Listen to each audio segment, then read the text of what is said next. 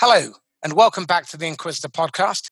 Today, I have my friend and colleague, Hamish Knox, who's the author of two great books, Change and Accountability. Today, we're going to focus on the subject of accountability. Hamish, can you give a quick 30-second to 1 minute intro to yourself and who you serve? Absolutely. Thanks for inviting me on, Marcus. So we typically serve CEOs, owners, and presidents in the Calgary, Alberta, Canada area who have two or more salespeople. And really, we're focused on two things: creating consistent, sustainable, repeatable, and for some of our clients, ultimately sellable at a higher multiple cash engines. And then also facilitating more effective human-to-human interactions, whether that's personally or professionally. Fantastic. Okay, let's get straight into the meat and grist of this subject. Accountability is largely viewed as a dirty word, and many people view it as handcuffs. Because accountability is really about freedom, because human beings abhor ambiguity, because ambiguity turns into anxiety and then it leads into fear, and no one likes to be afraid. So if we have accountability, we at least know the boundaries of the box that we're playing in. And if we know that, and we are given the permission, protection, and potency to succeed in that box and stretch it where necessary, that's where accountability becomes freedom. I have to agree. I mean, I always used to push back against accountability, particularly when I was very bad and inept. And my experience is that people who aren't good or afraid of getting found out and lack that vulnerability to take the knocks, take the feedback, are the ones who push back. The winners love it because it gives them clarity. And ambiguity is the mother of all muck-ups. I'm being polite for a change. Clarity leads to freedom as well. So tell me this, in terms of what you want people to do as a result of reading the book, what is it you are hoping that people would change in terms of their behavior and their outlook? That they will stop using accountability as a stick and stop using consequences as the ultimate consequence. There's a whole chapter on consequences in the book because consequence typically means you're fired. And the fact of the matter is that it's very expensive to recruit, hire, onboard, and ultimately terminate a bad fit employee. And you bring that up in your book on channel selling. And the consequences need to escalate. We talk about a consequence ladder, but I want them to use consequences as a way to reinforce what the person already committed to, as opposed to holding over the sword of Damocles and making them work through anxiety as opposed through motivation. Absolutely. I mean, again, people sell for their reasons, not your reasons. And I think one of the really important factors that we're really strong on within Sandler is making sure that you tie the personal motivation to the corporate objectives and tie those two things together. And in your book, you really draw on this. How can a manager or a CEO or MD who's leading a sales team really bring the personal motivation in line with the company objectives and make sure that that accountability program is getting the job done? It's really going to sound silly to the audience, Marcus, but the first step is to ask them. My experience is a lot of CEOs and MDs don't even have the conversation. You know, they hire a person, and when they show up in their office, they're their employee. And when they leave, they could care less about what happens to them afterwards. And we really believe in the fact that someone is a whole person, and we're there to support them as a whole human being. So first of all, just ask them, what do you want to be when you grow up, to use a silly cliche, and really find out the whys behind that. We have clients who come to us and say, well, I want to double my take-home pay next year. And my very first question back is, well, why? And then what happens if you do that? You know, where's the so what in that? So really diving down into that so what to find out that motivation. Actually, one of our colleagues told a great story about how they had an accountant on their team, and they discovered that they wanted to send their child to college, and they were an immigrant. No one had ever gone to college. And so what they did is they put together a program where that person was compensated based on savings that they made for the company. And they very clearly defined the box, because you can go to some extremes with that. But within 1 year, that accountant had earned enough to pay for the first year of university, and they were an absolute fanatic for finding cost savings in the organization. Fantastic. Again, one of the things that I hear a lot is, well, I don't need accountability, and any number of cruddy excuses. What's the remedy for that? The ultimate remedy is you eventually fail and you run face first into a brick wall.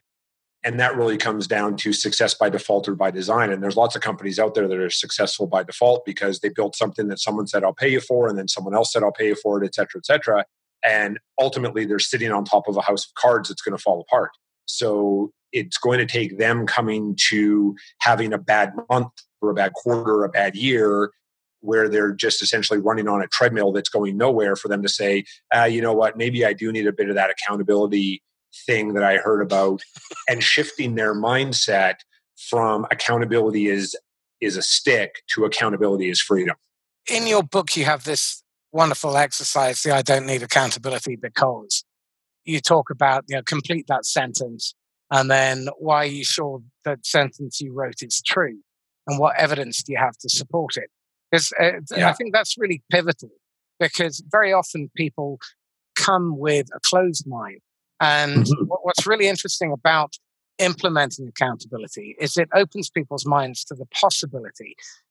For the first, 17, 18 years of my career, I was pushed back against systems because I thought they limited my creative freedom. What I realized was they set me free, because within the framework, it allowed me to be as creative as I like.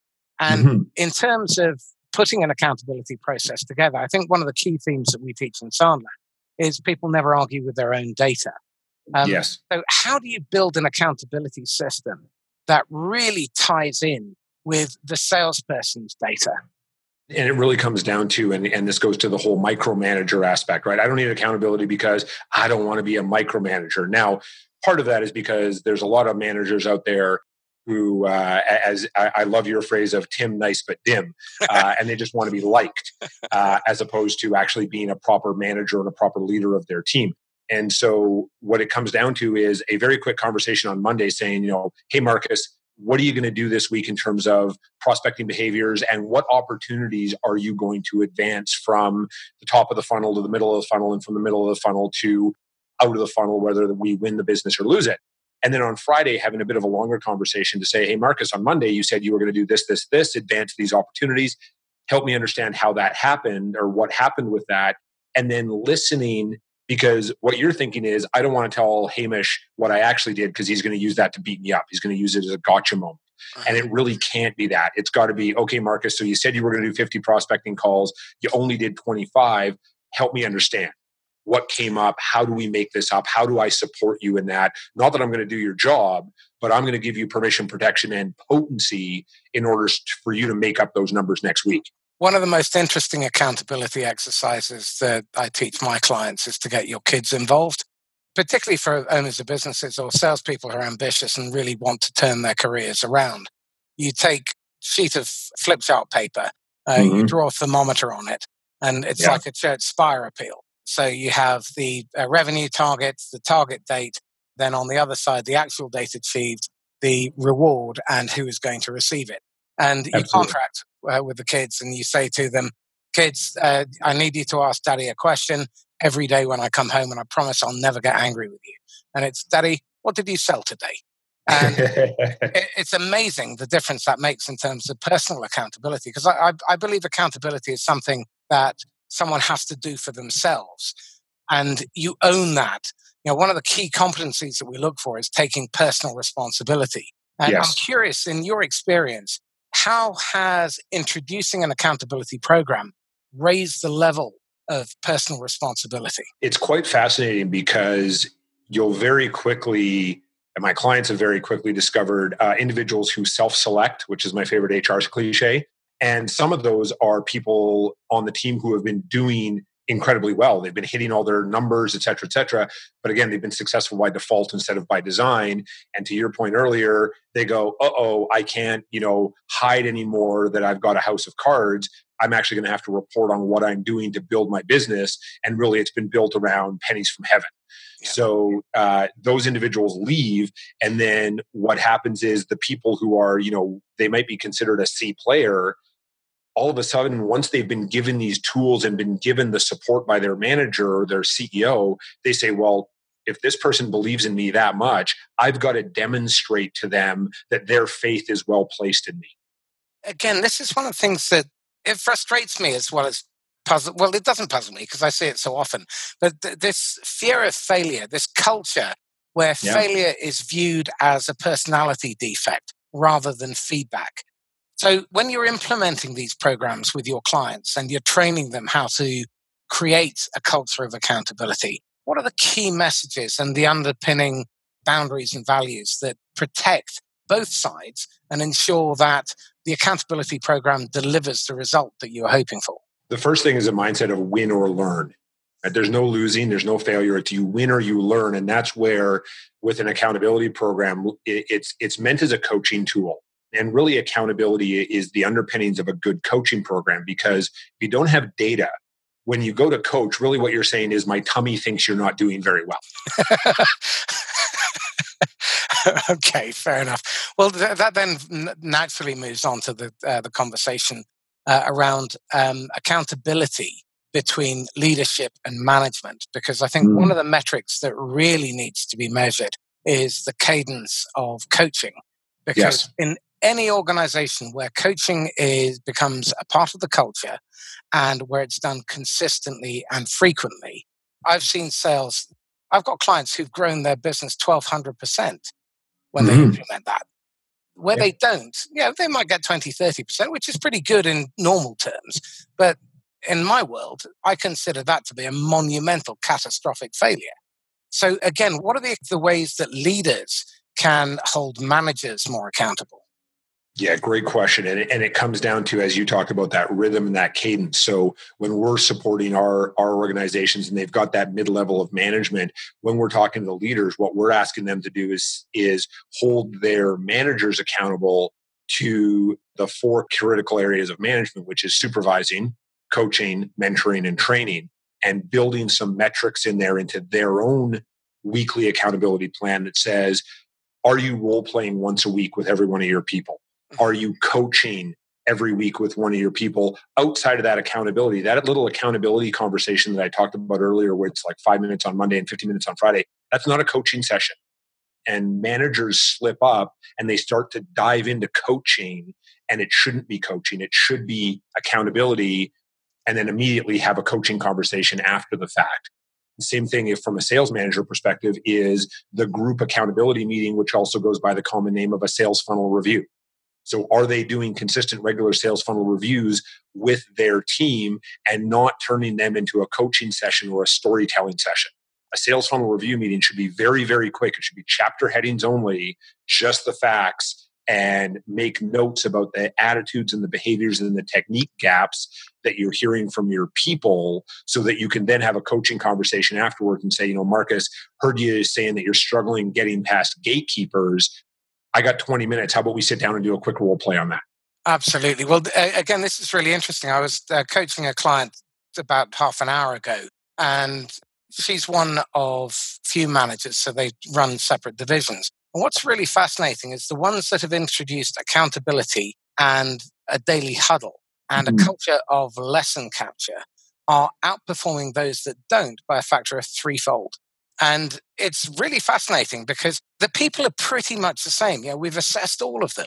The difference is having that regular daily accountability to your peers is really interesting, because that you can't turn up more than 2 days in a row not having met your commitments without feeling like an oath. So I think what's really interesting here is that in an organization where you have control, hire, fire, then I can see how implementing accountability in that way might be slightly, I'm not going to say easier, but simpler. I'm really interested in how you implement it in an environment where you have only got influence but no power. So you're a channel manager and you're trying to introduce accountability to your partners and get them to buy in. How do you go about doing that? The first thing is, we don't call it accountability, because that's got so many negative connotations. Because as soon as you say accountability, right away you're going to get the door slammed of, hey, listen, man, we've got our own processes. We're going to do what we say we're going to do. We don't need you to beat us up on a monthly or weekly basis. So don't call it accountability. Call it a support program, or call it a weekly check-in program, or whatever name you want to call it. So we take the anxiety away. And then circling back on, they can't argue with their own data. So really take the time to understand your partners. What are they trying to do? Why are they working with you?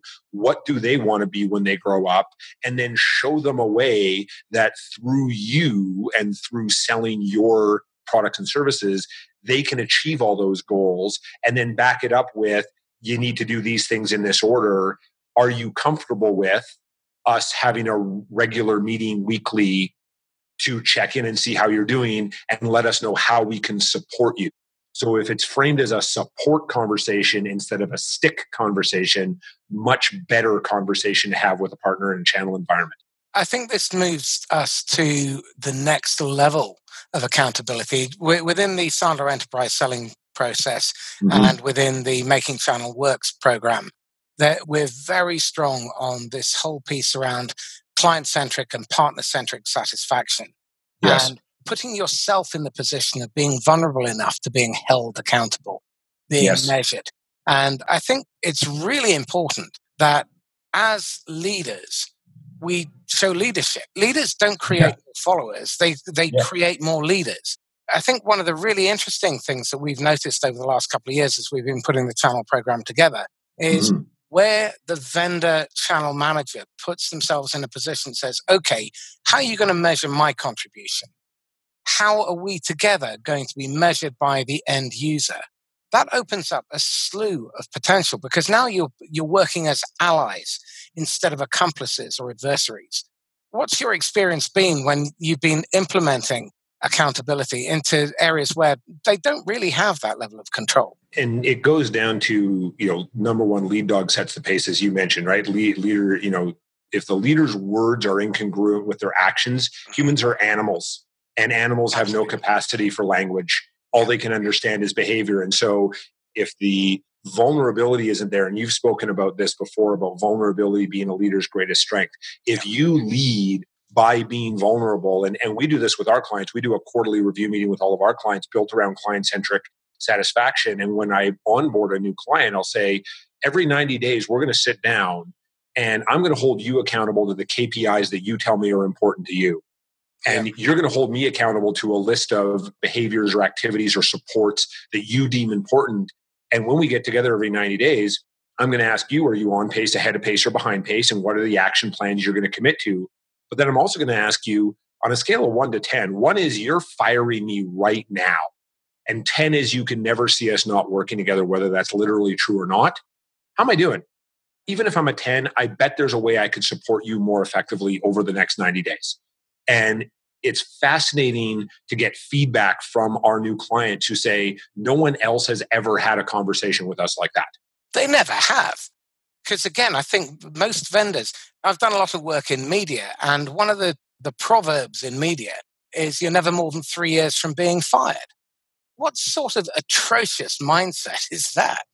That then triggers in my mind blind spots. If we think about the blind spots around accountability, do you mind running through some of those? Well, first of all, it starts with not having a culture of accountability, and that really starts with the leader, right? So if the leader is, hey, the accountability thing's good enough for you guys, but it's not good enough for me. I don't want to be held accountable. I don't have to be held accountable. I'm the majority shareholder, or whatever that might be. The behavior is your culture, right? Your corporate culture is the behavior you approve implicitly or explicitly. And your corporate values and your mission is the behavior you show to the world.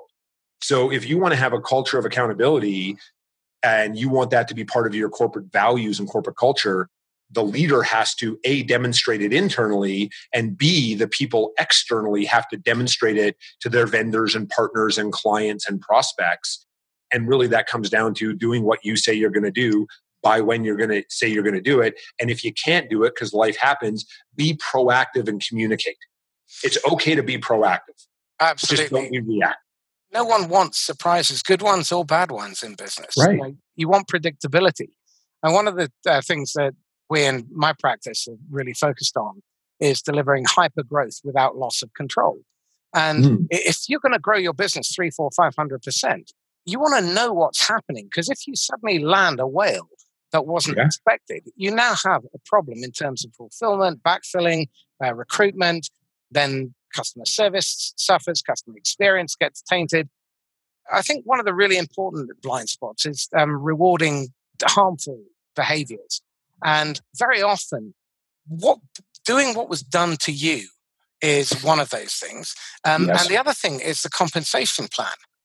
In your experience, when you've been working with your clients, how has the accountability process helped them realize that the comp plan is actually driving the wrong behaviors? Because it comes down to the behaviors, and they've never actually looked at what are we incentivizing. They've just said, well, our industry compensates on this and this and this, and we have a strategic plan to sell this product or this service, so we're going to incentivize that way. And then ultimately they discover that they have created a monster in their sales or their delivery or their customer care group because they're incentivizing the wrong behaviors. And once they step back and realize that the accountability is about the behaviors and the activities we can control, they can then better compensate. Now, where the difficult conversation comes in is with the chief financial officer or the controller, because they say, so hold on a second, we're going to pay people a bonus to do stuff that we hired them to do? And the answer to that is yes, absolutely you are. Now, it's not going to be a majority of their variable compensation, but we want to incentivize the right behaviors. And we do that through variable compensation typically. And that can take time or money. A lot of our clients will give extra time to their people so they can go pursue their personal goals. That's really interesting. So that's the Google 20% rule, that kind of thing. Very similar, but it's got to be earned. So it's not you just get this because you happen to work here. It's if you check these boxes, then you're allowed to go pursue your personal goals. There's a story in the book about a financial planning company, and they had these two high achievers. And in the fall, one of them was consistently leaving early Fridays and consistently coming in late on Mondays. Now, if you don't live in an area where hunting is a big deal, you may not know why they were leaving early on Fridays and coming late on Mondays in the fall, but that was their hunting season. Yeah. So they were going to their cabin. So the managing director was very frustrated at this one individual. And so we sat down and we understood their personal goals was they wanted to go out and hunt. They made an investment in a cabin and they like to hang out with their family and friends. So their cookbook, their behavior plan was centered around get your stuff done by Thursday and you can take all of Friday off. It's really interesting. I mean, I have a belief that there is almost no job on the planet that can't be done within 8 hours a day. Experience tells me that people become addicted to working harder rather than smarter. True. And I think this whole process of accountability and getting people to focus on what matters, does it make the boat go faster? If it does, we do more of it. If it doesn't, we question why we're doing it. Right. I have a lovely poster on my wall from despair.com. If you haven't gone there, it's my third favorite website. It's a picture of the Pamplona bull run, and it says tradition. Just because you've done it that way, always done it that way, doesn't mean it's not incredibly stupid. Again, I think what's really interesting that's come out of this in my mind is that having a good accountability plan, getting people to really think about why they're doing what they're doing and is it delivering the result, then feeds into three critical areas. One is the compensation plan, because compensation drives behavior. And your point is excellent that it doesn't have to be just money. It can be reward through other things, including time to do stuff that they want to do. Then the second area is in recruitment, looking at how you need to modify your recruitment process, your hiring templates, the qualities that you look for, in particular, the habits and behaviors, and the attitudes, beliefs, and values. And the third part is in the onboarding process, because I think that's where the culture is embedded, and you can turn an A player into a C player inside of 4 weeks if you don't have a good onboarding process. So again, I'm curious, have you used the accountability process in order to modify those three areas? Absolutely, we have. And in particularly, it's the onboarding side. And I've said to my clients, and in our area, in our territory, we have a lot of engineers, a lot of enterprise level selling. There was a number thrown around that at any one time in North America, there's 300 million in purchase orders for engineering services. And 200 million of that resides in Calgary, which is where I'm based. Wow. So a lot of engineering, a lot of very technical. And I've said to my clients in those industries, you don't walk in and walk out with a check. Like it's 6, 9, 12. I have one client who it's 36 months from the time they say hello to the time that they're going to get a purchase order or a check. And I've said to those clients, you will know within 3 weeks whether or not you should terminate a new salesperson, because one of two things is going to happen. Either A, they're not being accountable to the onboarding plan that you laid out back in your recruiting process. Where we modify recruiting is we actually start sharing our onboarding plan and our accountability plan way back at the beginning of the first contact with a candidate. And then the other one is you can still add opportunities to the sales funnel in 3 weeks, whether you're brand new or not. And whether it's going to take 36 months to close or not, you can add new deals. And if you're not seeing those two things, then you're probably going to need to let that person go. But the mindset of most leaders in those organizations is, well, it takes X number of months to get up to speed and to know our product. You don't need to know the product. You need to get a meeting. And if you can get a meeting, then you can bring in someone who knows the product to have a discovery conversation and understand their pain budget decision. But you don't need to know the product to get a meeting. And David Sandler proved that over and over and over again in his audios. Well, what's really interesting, I've worked in 450 different market segments since I joined Sandler. And there has never been one where within 5 minutes of asking the right questions, I couldn't deliver a better 30-second commercial than someone with 30 years experience. Because the product is completely irrelevant. So in terms of other blind spots, in your book, you have this fabulous analogy of fire chief or chief arsonist. Talk us through what that looks like and why that happens. Ties into accountability in the onboarding, because part of the onboarding structure that we teach our clients is every week for 12 weeks, your new employee has to demonstrate a role-specific skill. So if we use sales as an example, week 1 is your 30-second commercial. Week 2, it's your upfront contract for discovery meeting. And for my team, that is locked in their calendar before they even come on board, because I get their email address a week or 2 ahead of time. And so I send them a meeting invite. But then what happens is you come on board and week 1's great, week 2's great. And week 3, Friday morning, I send you a text and say, hey, Marcus, something came up, man. I just can't make our onboarding meeting this morning. We'll do it later, which happens never. And now all I've taught you is everything you would need to know about accountability in our organization. And really what I'm doing is I'm becoming the lead arsonist, where I'm starting a fire. And then 6 months later, when I'm firing you and you're telling me, well, why? I've added deals to the funnel and I've been doing all these things. And I say, well, because you're not accountable. And no, you're never going to say it to me. But in your head, you're like, you taught me everything I needed to know about accountability in my 3rd week on board. I mean, you make a point in the book that if the leader isn't accountable, that sends the message out there. So you get reflected out. You get reflected back what you project out.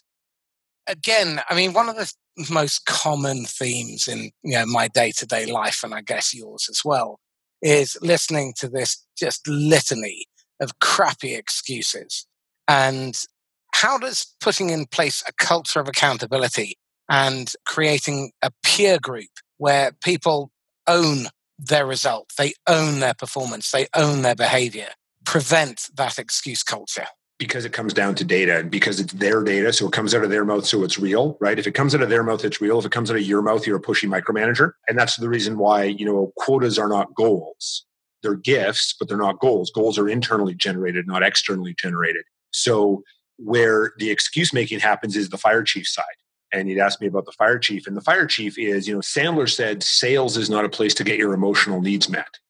And let's modify that to leadership and management is not a place to get your emotional needs met. Absolutely. Where we find a lot of the excuse making happens is the leader is attempting to get their emotional needs met either by externalizing, oh, it's not my fault, or they are running around attempting to solve the problems for the people that they hired to solve those problems. And this typically happens where a leader has domain expertise. So I work with a lot of IT companies, and a lot of IT companies are started by former IT technicians.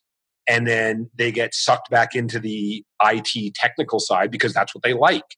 And so when someone knocks on the door and they go, hey, boss, I got this problem, what would you do? They go, well, when I was in your role, what I do is this and this and this. And they go, thanks, boss. And they run away. And the leader goes, hey, I'm a great coach. I'm a great leader. I just taught them. And then what they've actually created is another blind spot, which is learned helplessness. Absolutely. All they've taught that person is, when I hit this problem, instead of thinking, I go run to my boss. And now the leader can't grow the business because they're just solving the same problems over and over and over again. And the corollary to that is upward delegation. Exactly. So what you then see is the leaders and the managers feel that they're run ragged, they're always tired, then they don't have time to focus on critical issues like, for example, always be recruiting. They should be building Exactly. events. They should be coaching, but they're too busy to coach. They're too busy to recruit. It's a vicious circle. And one of the things that you mentioned in your book, and again, it's very close to my heart, you mentioned it right at the start, is, we're basically animals, we're mammals. And we have 200, 300 million years of hardwiring. The rewarding of good behaviors, how do you build that into the accountability program? Because that's going to reinforce doing the right thing. Totally. And as my clients know about me, I'm cookie operated. So, if there's a cookie at the end of making my prospecting calls or doing recruiting interviews or whatever it is, I'm there. I'm good. So it circles back to that story about the financial planner who was a hunter and tying it to their personal goals. So the reward for good behavior, it doesn't have to be a cookie. That's me. That doesn't have to be anybody else. Is tie it back to giving them an opportunity to go achieve their personal goals. So is it giving them more time to go volunteer coaching their kids' sport club? Or is it a monetary reward through a donation to a cause that person really cares about? And then by incenting those behaviors and giving public strokes. That's another thing that a lot of leaders, especially technical leaders, forget is we are stroke oriented. Everybody has a number of strokes they have to get every day. And if they don't get them positively, they're going to do it like a child acting out negatively to fill their psychological stroke counter that Sandler talked about. So giving those public strokes in that group accountability meeting, say, hey, Marcus, you absolutely crushed it on your prospecting calls this week. Or, you know what, you really stretched your comfort zone. I know you don't like networking, but you did 3 networking events this week. You had a bunch of great conversations. You added a bunch to your funnel. I'm really proud of you. By the way, would you mind sharing what you've done with the group? And if that's something that you like doing, then you'll share. And if it's something you don't like doing, I won't ask you because I don't want to make you uncomfortable. I'd make one little caveat, and you've kind of touched on it there. Depending on their behavioral preferences and communication style. Yes. I had one client, and the guy was 10 years in the business. They were actually holding a party for him. And rather than be recognized in front of all these people who he loves to bits, I mean, he's loyal as hell. He climbed out of a 2nd-story window down a drain pipe and managed to fall and break his thigh rather than be singled out in public. So you've got to be a little bit careful with that. But you can give him a stroke in private. You mentioned in your book the consequence ladder. Talk a bit about that, because that's really interesting. The consequence ladder is usually an eye-opener for the CEOs and the MDs we work with, because in business, consequence typically equates to you're fired. And as we talked about earlier, that's a really dumb thing in a lot of cases. Like, people are going to have bad days, bad weeks, bad months, bad quarters, bad years. And just because they happen to fall off the pace a little bit does not mean you need to push them all the way down the mountain. So building in consequences and co-building it with the team. And this goes back to they can't argue with their own data and enrolling them in the program. So where a consequence ladder is not a good idea is when the leader comes out of their office and says, I have been to the mountaintop and these are the consequences. Bad idea. Get a team together. And there's a story in the book about how one of my clients actually pulled their whole sales team together and they built individual consequence ladders. Now, that sounds like maybe a whole bunch of work, but really there was common themes. And usually the first step on a consequence ladder is, hey, you didn't do your behaviors this week, make it up by the end of next week. That's it. And then, it can go a little bit higher. And eventually you've got to terminate, because eventually if they're not going to stick to the program, you got to terminate. And in the book, there's a story about a client of ours in the Midwestern United States, one of those stores where you can buy everything from like an apple to a speedboat. And they broke their sales team down into A, B, and C based on weekly sales. So the A's sold the most, C sold the least. And they had different accountability programs, different behavior programs, and different consequence ladders. And unfortunately, and this touches on my book on change a little bit, they had a bunch of veterans who had been through way too many flavor of the month programs. And so the veterans sat back and went, this too shall pass. They read a book. They went to a conference. This will be over in a month. And well, it was over in a month for one of the B players who worked their way through the consequence ladder in a month, which was pretty much the fastest they could work through the consequence ladder. Yep. And they were fired because that was the ultimate consequence. And everybody fell into line because they went, oh, leadership is serious about this. This isn't going away. And then that client never had any turnover issues because of accountability. Now they terminated for other reasons and they had turnover for other reasons, but everyone stuck to the program because they realized that it wasn't a flavor of the month. Absolutely. One thing that I'm really curious about, where you implement accountability or you attempt to implement accountability and you're up against procrastination or you're up against the 3-4 weeks down the road, it kind of fizzles out. How do you help your clients make sure that they don't fall into that trap? Great question. The first place that we start is we encourage the leaders to go first and build momentum on their own, because once they've got momentum, the whole organization sees that this is not a flavor of the month. The other thing that we really encourage our clients to do, because, and I'm sure you've had similar experience, most companies don't track their behaviors. They don't actually know what makes them successful from a prospecting, selling, closing, client development perspective. So we encourage them to ask their salespeople to only track their behaviors for the first month. So for 30 days, just mark down what makes you awesome. And then once we've got a data set, now we can start to build in, okay, well, you do this already. All we're going to do is formalize it a little bit. And it doesn't mean that it's locked in forever. And we actually encourage our clients to review their data every 75 days to look for patterns and make adjustments as necessary. But really don't throw all the kids in the pool, so to speak. Start with the leader, get a set of data, and then co-build the plan with your people using some sort of mechanism that makes it easy for them to track and manage, whether that's a CRM, an Excel spreadsheet, an app, it doesn't matter. It's got to fit with the way the team does business. The more you get their fingerprints all over the solution, the better. And getting people to take personal ownership is really important.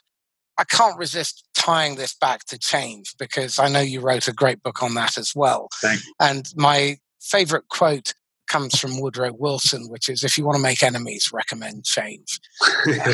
And what I'm very curious about is, as you start to implement accountability, it's undoubtedly going to be a catalyst for the leaders to start looking at where they can change, where they can start implementing organizational excellence and looking at their processes, their systems, how they measure, how they track, how they recruit. In terms of the sort of high-level view of your book on change, why do people resist it? And what are the elements of bringing people on side, even when there's a natural resistance to it, that need to be thought through and executed? It really comes down to a misunderstanding of the word change, because at the beginning of the book, I talk about how change is really external and impersonal. So today we don't have an accountability program. Tomorrow we do. Today our office is located in this part of town. Tomorrow it's located in that part of town. That's change. Human beings don't change, they transition. And that's an internal and emotional process. So the stages of transition, denial, resistance, exploration, and commitment. Some people will never, ever, ever get through one of those stages, the first two in particular. In fact, so in the area of Canada I grew up, there was a telecommunications company there, and they merged with another telecommunications company over 20 years ago. And there are, to this day, technicians who drive company branded trucks who identify themselves as with the former company. They never moved past denial from this change that happened over 20 years ago. And so understanding and the fact and where leaders step off is they went through all those stages 6, 9, 12, 18 months ago when they first started thinking about making this change. And they've forgotten about that when they make the formal announcement to the team. And then they're shocked when the team doesn't go, boss, I don't know why we haven't done this before. It's really interesting because I think a lot of people, when they're going through the process of change, feel some sense of loss, or it's difficult to let go of what you're familiar with.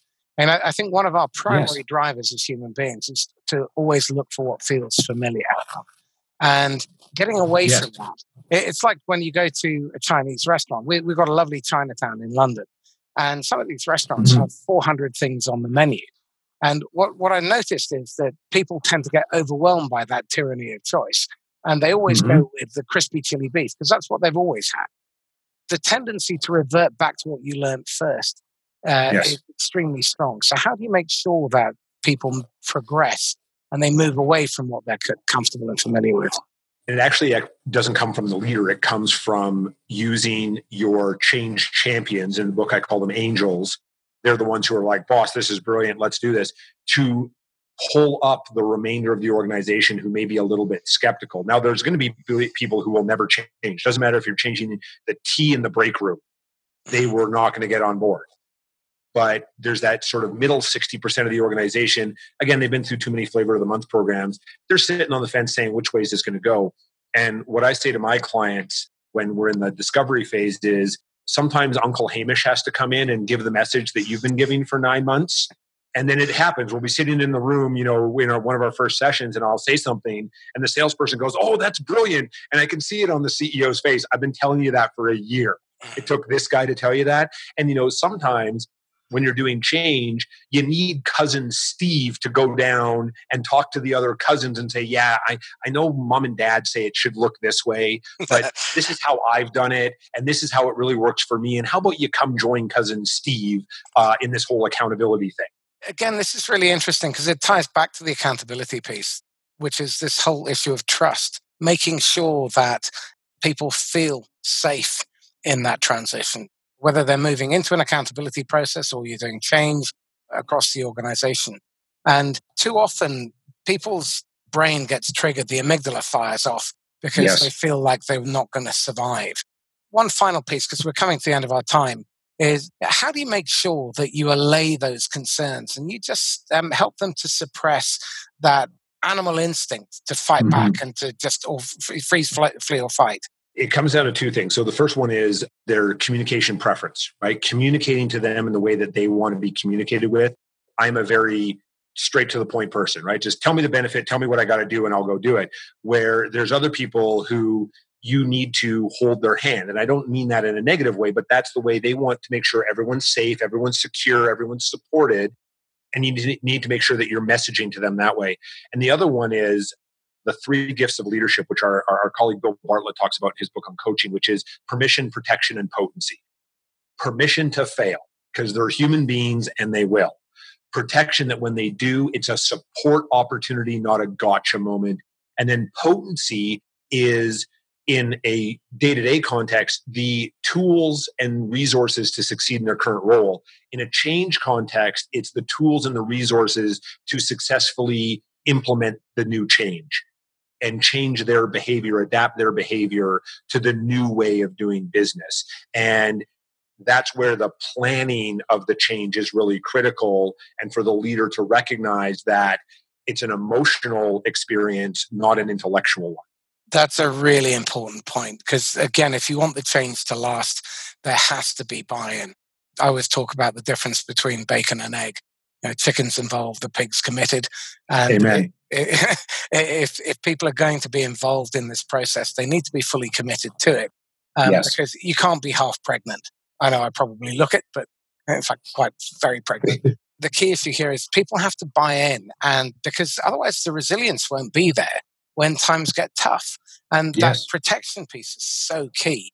So I just want to wrap up now. If you were to go back to your 21-year-old self and you're going to advise them on accountability, what would be the big takeaway that you would try and drive home in obviously a nurturing manner in their communication style? As much as I possibly could be nurturing.